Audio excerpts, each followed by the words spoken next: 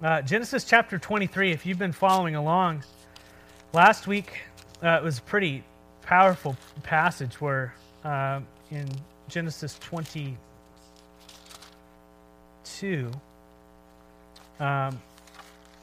Abraham was tested, and he was to sacrifice his only son whom he loved, Isaac, and sacrifice him, take him on a 3-day journey and sacrifice him at a place that he did not know where he was going, but God would show him.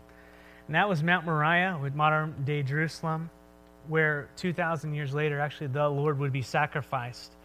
And as you know, if you didn't read the story, you know that he did not go through with it. God stopped him. The angel of the Lord said, "Hey, hold it," right before he's about to do it. He goes, "Now that I know that you fear the Lord."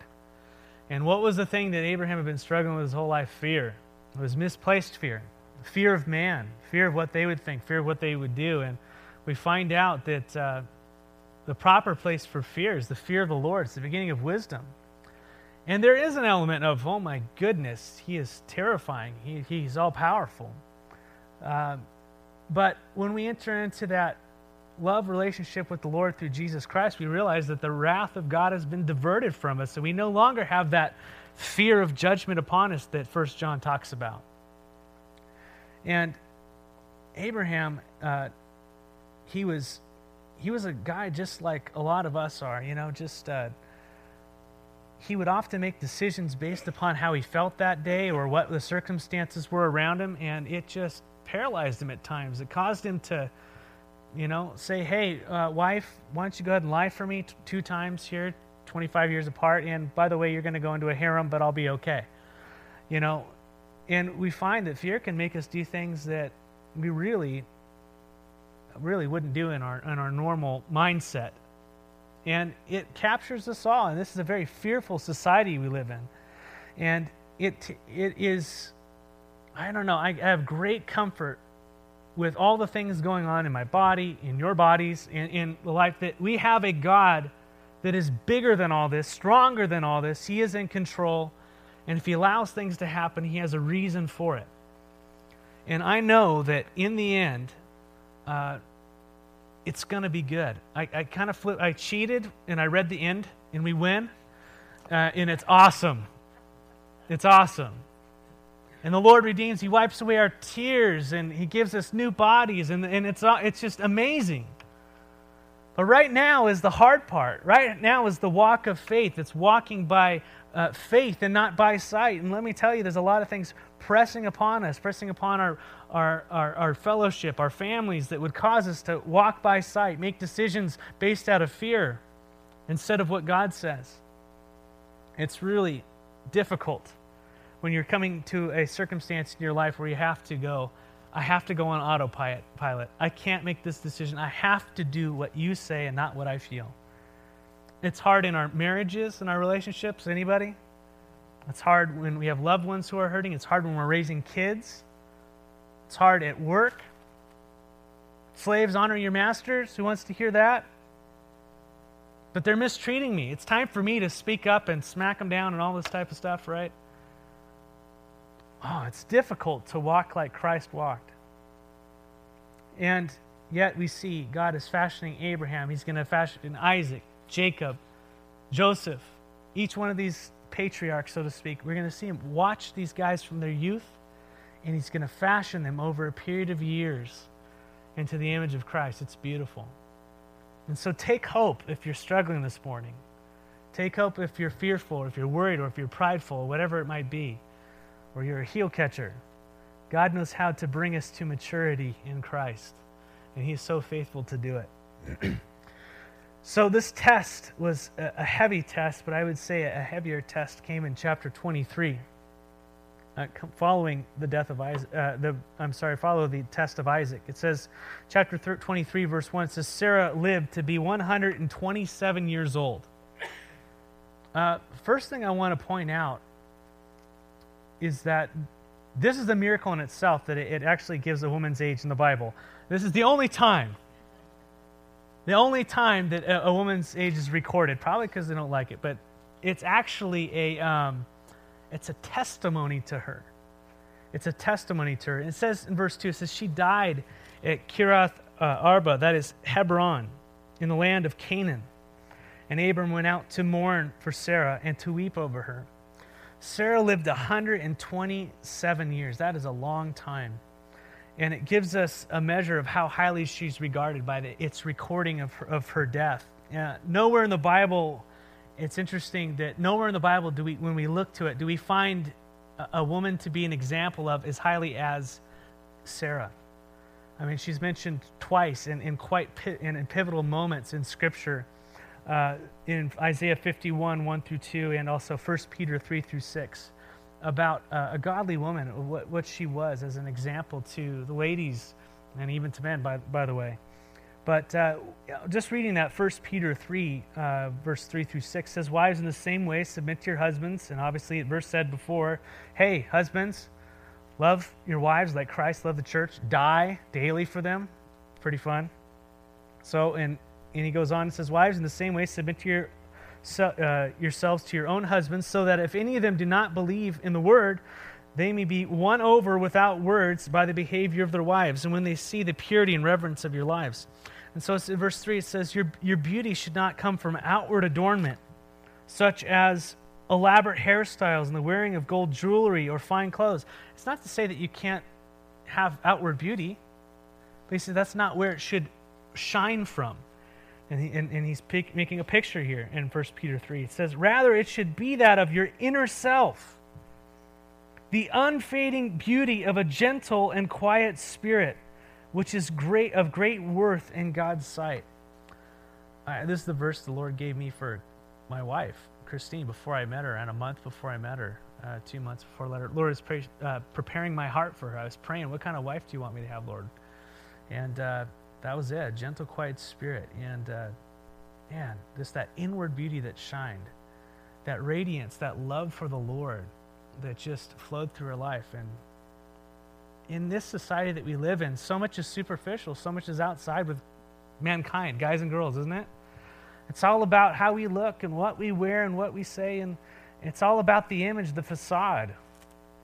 And we find that Jesus was talking about this stuff with the Pharisees. Look at the way that you dress and look. You look the part. You wear the clothes. You say the prayers. You do all the things, but inside you're full of dead men's bones. It's like you're deaf, and we have a society that worships the outside. We worship how people look instead of the content and the character of their heart. And so often we can be so preoccupied with how we look in the mirror that we fail to look inside to what really counts. A heart that is before God clean and pure because of Jesus, that's in relationship with Him, that is submitted to Him. That is the heart that God desires in the women of this church. That is the heart that, by the way, God desires of the men of this church. A heart that is submitted towards the Lord. And goes on, it says, "For this is the way that holy women of the past who put their hope in God used to adorn themselves." They used to clothe themselves this way. This was their bling. This is what shined all about them. Now, Sarah, she was rich. But what shone about Sarah was her heart, that inward beauty towards the Lord. "For in this way, holy women of past who put their hope in God used to adorn themselves. They submitted themselves to their own husband, like Sarah, who obeyed Abraham and called him her Lord. And you are her daughters if you do what is right and do not give way to fear." And that's the real struggle that we have is a fear when I won't be accepted. What do I look like? And all this type of stuff. Not giving away to fear, but going to what God says about you. Going to what God says is beautiful. Not the world. That is a challenge to us this morning. But Sarah was referred to as a model Christian woman, so to speak, and wife. And she is recorded in scriptures also as a woman of faith. So she had the inward beauty, but she also had the spiritual beauty, right? Which would kind of tie together. Hebrews 11:18, talking about all the people who had died and gone before, not receiving the promise. But it says by faith. In Hebrews 11:8, it says, "Abraham, when called to go to a place where he would later receive as an inheritance, he obeyed and went, even though he did not know where he was going." Remember, he got called out of Ur. It It says, by faith, he made his home in the promised land like a stranger in a foreign country, and he lived in tents, as Isaac did, and in Jacob, who were heirs with him in the same promise. For he was looking forward to the city whose foundations, whose architect and builder was God. And by faith, even Sarah, who was past childbearing, was enabled to bear children because she considered him faithful who had made the promise. Here amongst all these giants of the faith, Sarah's put in there. The reason why she was able to conceive is because she believed the promise of God. And that faith allowed it to happen in her life. That's amazing to me. And here she is mentioned in the Hall of Faith. And so, from this one man, as good as dead, came the descendants as numerous as the stars of the sky and countless as the sands of the seashore. So not only Abraham's faith was highlighted, but Sarah, his wife. And she was considered faithful. Sarah was a woman who trusted God's word above all else in the end. And what I love about this is that Sarah, when I read through that, does she not have like a lot of flaws? She's like telling off Hagar like every 5 minutes, kicking her out of the house, telling Abraham to do this and that. I mean, there's some definite flaws, but when we look at it through God's eyes, what happens in the end? What does he see? Boy, he sees faith. He sees Christ in us. I love that about the Lord. That helps me out greatly. Many flaws. Praise the Lord for his grace. And she died in Hebron, and Abraham mourned over her. And this word for mourn means he just lost it. He wailed. He cried. He bemoaned. He deeply grieved. And I don't know, there are those out there who say, hey, you shouldn't mourn over the death of, someone who's gone to heaven. And and we try to do celebration services, which is cool because we're celebrating their life, but there's a loss. There's a heart-filled loss there, and it's okay to weep. It's okay to mourn the loss of someone. It's okay to deeply grieve. Here Abraham did. Jesus cried over the death of Lazarus, one of his dear friends. Remember John 11? It says, on his arrival, Jesus found that Lazarus had already been in the tomb for 4 days. And now Bethany was less than 2 miles from Jerusalem, and many Jews had come to Martha and Mary to comfort them in their loss of their brother. And when Martha heard that Jesus was coming, she went out to meet him, but Mary stayed at home. Lord, Martha said to Jesus, if you had been here, my brother would not have died. But I know that even now God will give you whatever you ask. And Jesus said to her, your brother will rise again. And Martha answered, I know he's going to rise again in the resurrection at the last day. And Jesus said to her, I am the resurrection and the life. The one who believes in me will live even though they die. And whoever lives by believing in me will never die. Do you believe this? Yes, Lord, she replied, I believe that you are the Messiah, the Son of God, who has come into the world. And after she had said this, she went back and called her sister Mary aside. The teacher is here, she said, and he's asking for you. And when Mary heard this, she got up quickly and she went to him. Now Jesus had not yet entered the village, but was still at the place where Martha had met him.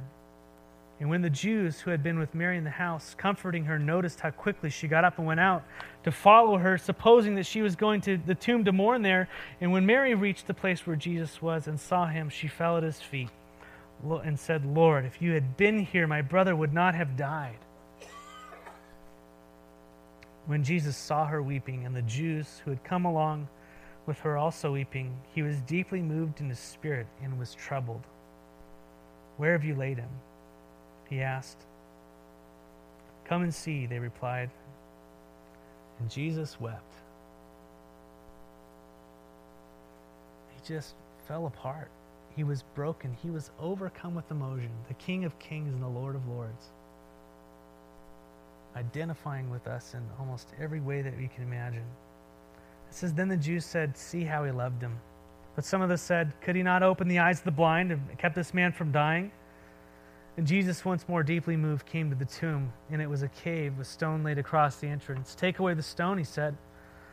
But Lord, said Martha, the sister of the dead man, by this time there's a bad odor, for he has been there for 4 days. And then Jesus said, did I not tell you that if you believe, you will see the glory of God? And so they took away the stone. And then Jesus looked up and said, Father, I thank you, for you have heard me. I knew that you always hear me. But I said this for the benefit of those people standing here, that they may believe that you sent me.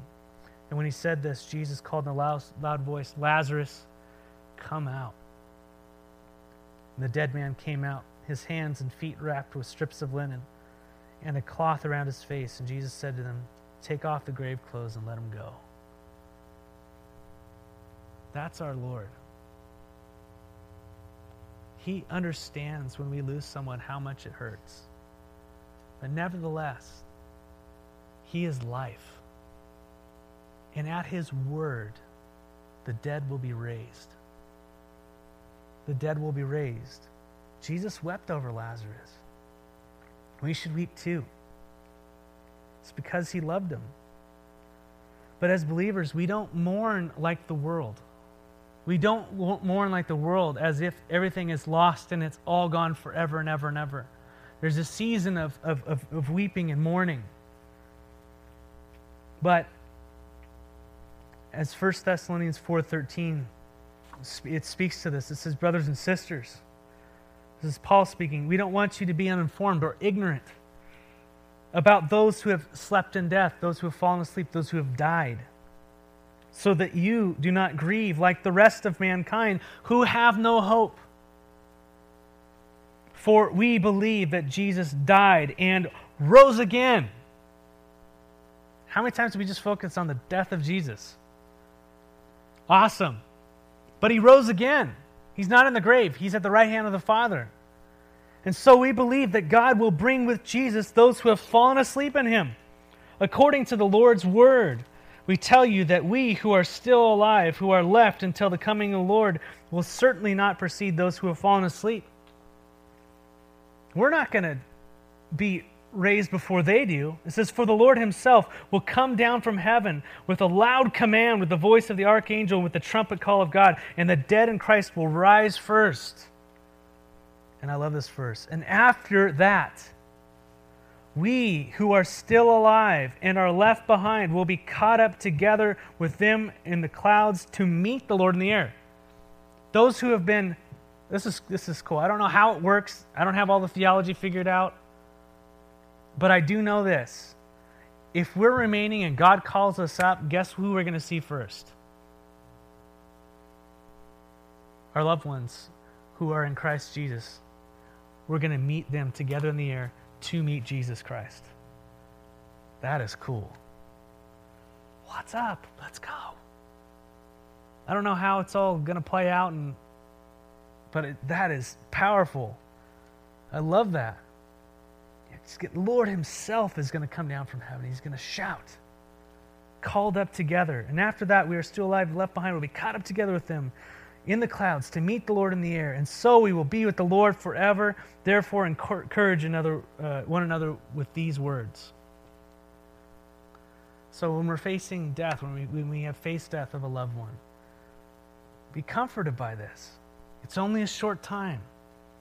I just heard this statistic that 10 out of 10 Christians are going to die. Did you hear that? And check this out. 10 out of 10 Christians will rise again to eternal life. Isn't that awesome? That's a great statistic. I love how God works in equations like that. Yes, it hurts, but the hurt is only temporary. Hebrews 12 speaks of a great cloud of witnesses. Right after that, cloud of faith, talking about all those who have not attained the promise, who died believing in it. You go to Hebrews 12:1 and it says, hey, there's a great cloud of witnesses here. Check them out. Those who've gone before us, who have persevered in faith, they're cheering us on, it looks like. Come on. Go towards the prize. Keep going. You know, it's probably something like, like a football game. They're all screaming at the TV screen, Come on, let's go. Almost there. It says, therefore, since we are surrounded by such a great cloud of witnesses, let us throw off everything that hinders us and the sin that so easily entangles us, and let us run with perseverance the race marked out for us, fixing our eyes upon Jesus, the author and the finisher of our faith. I love that. And it talks about him. It says, for the joy set before him, he endured the cross, the scorning, its shame, and sat down at the right hand of the throne of God. His eyes were fixed on the prize, so our eyes should be fixed on the prize. Just as he had scorning and shame and all these things going on in his life, so we will too. Keep your eyes on the prize. Consider him who endured such opposition from sinners, so that you will not grow weary and lose heart. Don't grow weary in doing well. Don't grow weary. How many of you are weary this morning and doing well? I just want to be bad. I just want to key their car. I just want to, constant restraint, Don't grow weary in doing well, because guess what? You will reap a harvest if you don't stop. There's going to be fruit. It's going to come. Persevere, brothers and sisters. So we're to consider those who have finished the race. And this is ultimately going to give us encouragement. This is because Christ, who is our hope, has had victory over death.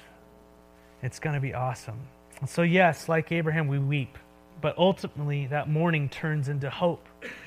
As the Holy Spirit, who comforts us, he reminds us of the prize that is set before us.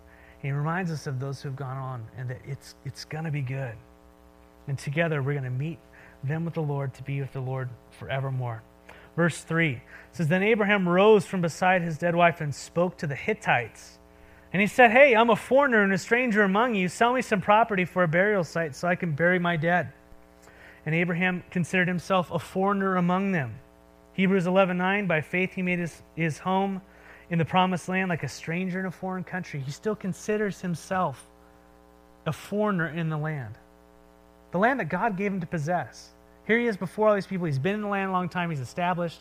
He calls himself a foreigner. I'm a foreigner among you, looking forward to the city whose foundations, whose architect and builder is God. Verse 5, the Hittites replied to Abraham, sir, listen to us. You are a mighty prince among us. Bury your dead in the choicest of our tombs. None of us will refuse his tomb for burying your dead. Mighty prince. He considers himself a sojourner, a foreigner, a vagabond type. But they go, no, man, you're a mighty prince. And he was a mighty prince in the land. Remember Genesis 14 with 318 trained warriors in his house? That guy could take out people, and they had respect for him. They perceived that Abraham was a mighty warrior. Why did they do that? Because God was with him. What made the mighty men of valor mighty men in the Old Testament? Because they slew all those people? Or is there a verse in there next to their names that says, because the Lord was with them? Very interesting.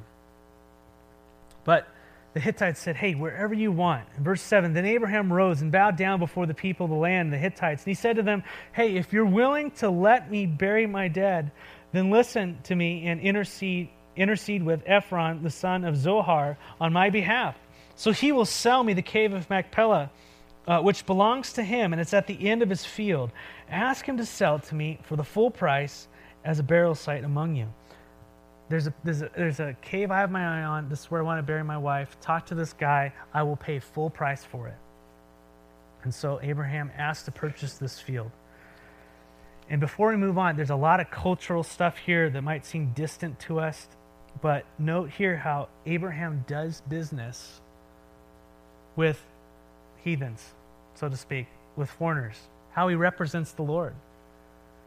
You know, the Hittites were godless people, and still Abraham showed him civil respect. He bowed down before them. He offered to pay full price.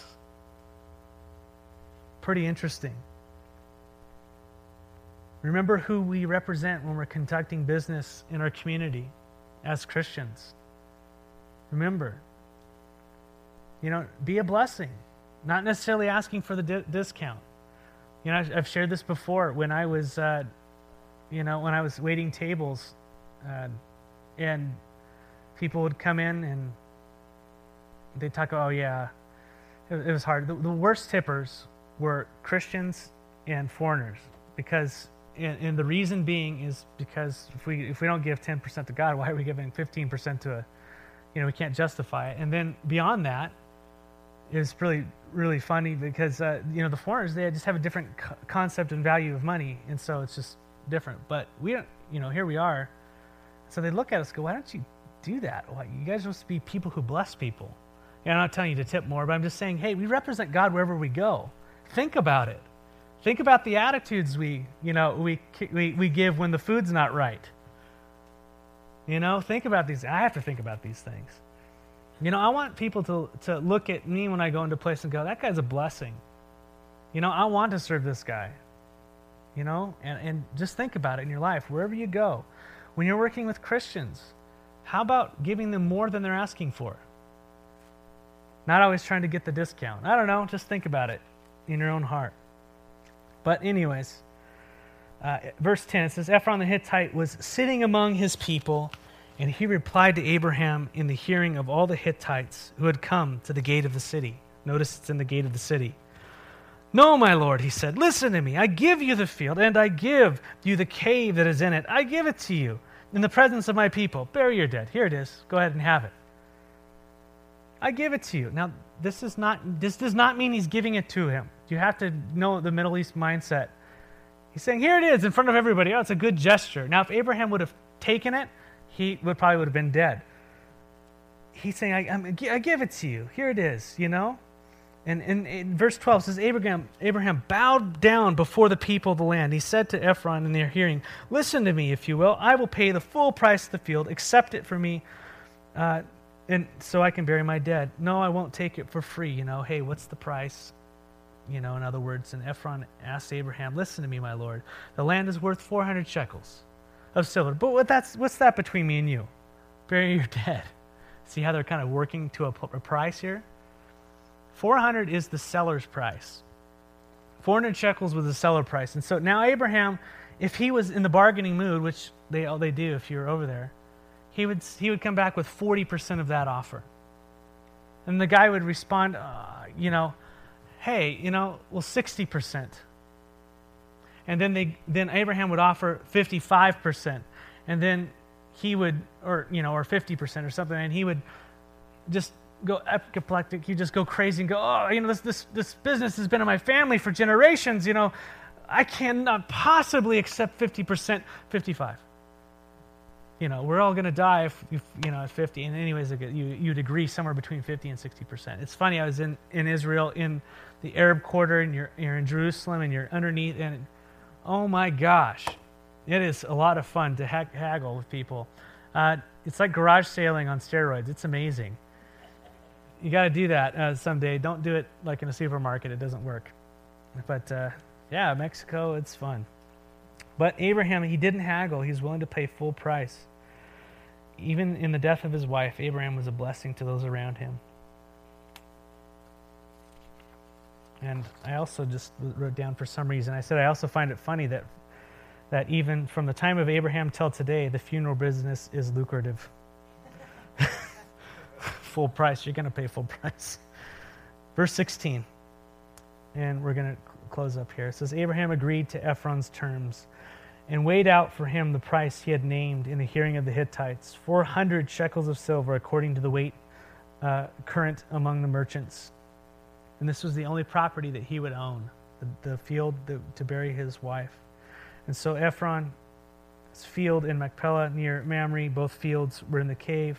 Both the field were in the cave, and the trees and everything was deeded to Abraham as his property in the presence of all the Hittites who had come to the gate of the city. And afterward, Abraham buried his wife, Sarah, in the cave of the field of Machpelah near Mamre, which is at Hebron in the land of Canaan. And so the field and the cave in it were deeded to Abraham by the Hittites as a burial site. And so this was also where Isaac and Ishmael were buried. Abraham was buried, Isaac, Rebekah, both buried there. Jacob buried Leah there. Joseph was buried. Joseph buried Jacob. So it was a family cave, and it was called the Tomb of the Patriarchs. There's a mosque over it now. So I know this is kind of a short chapter. I just wanted to get chapter 23 done today. And I could have done 24, but 24 is pretty amazing piece of scripture. And so we're going to save that for next week. So, as we go through our walk, and I know that there's a lot of pain and suffering, remember that it's not over. Look to the Lord today in your suffering, in your trials, the people you love. Look to Him for strength. We're gonna go through it, friends. That's just part of life. But how we go through it, that's part of following after in the footsteps of Christ. Amen. So let's pray, and let's go ahead and make it a day. Father, I pray for this church. I pray that your hand would be upon it. I ask that you would bless them. Keep them this week as they go about shining your light. I pray that you remove whatever does not bring you glory from their path. I pray that they would walk in the narrow gate. Lord, you're our hope. When we fall down, we have only you to cling to. And so, Lord, raise us up. Lift us up. Strengthen us for this week. Help us to see our circumstances and the world around us, the people we interact with, through the lens of love, through the lens of Scripture, through the eyes of your Son. So, Father, bless the ladies, we ask again, as they are driving home. Watch over them. Help all the guys clean up. In the name of Jesus, amen.